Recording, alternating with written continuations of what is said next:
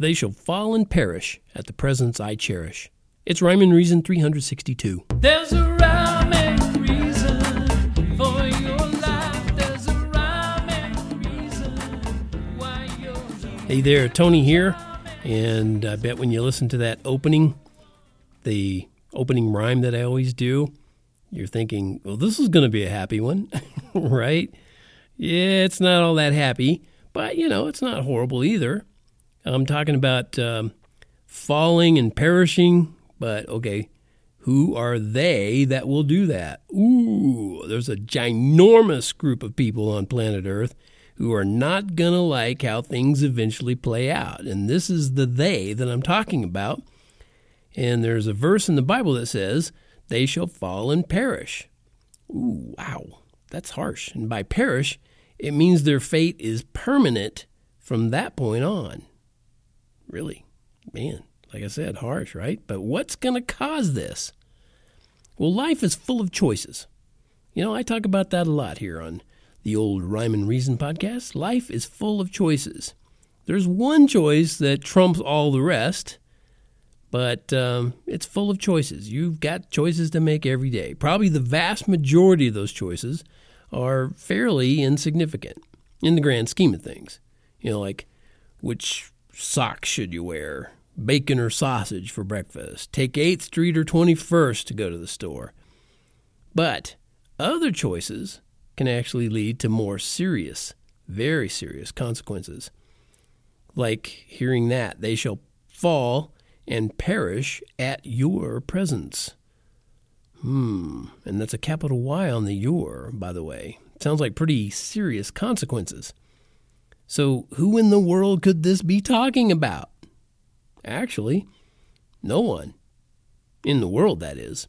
Of course, if you've read or listened to my words for any length of time, you know I'm talking about our Creator. God is the only one whose very presence has the power to cause anyone to perish. And by perish, I don't mean just die. I mean perish. Like I mentioned, it sounds really harsh to say he would be so fiercely judgmental. But is it harsh or just?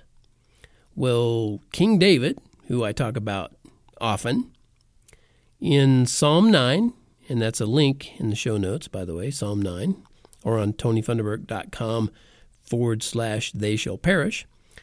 In Psalm 9, David wrote that sentence that I quoted, and the subhead that's shown in the Bible, and those aren't always, by the way, written by the same people who wrote the Bible, or the one who wrote the Bible. Those subheads are put in there in order to help you find your way through the Bible, help us who don't have all that much knowledge and deep understanding of where it all originated, how it all originated.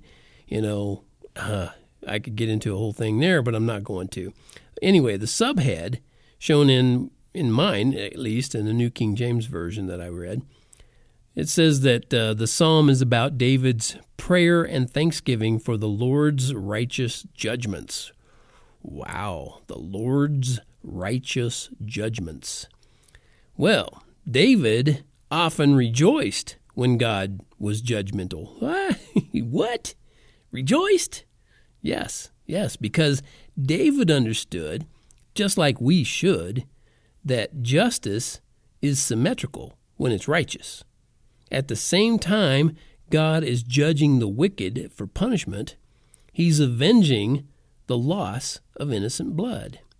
Now, Psalm 9 has 16 verses, and I noticed as I was reading it, the first 8 are about that tough side of his love.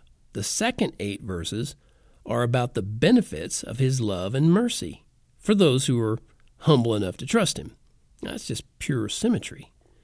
In case you never knew this before, God is perfectly fair and balanced. Not like the dorky news channel that says that. They're not. Anyway, anyone who will ask God for his eternal mercy will receive it and not perish. But like I always say, it's your choice. So, like another place in the Bible says, choose life. And, like I'm always saying, choose now. I'm not going to fall and lose it all.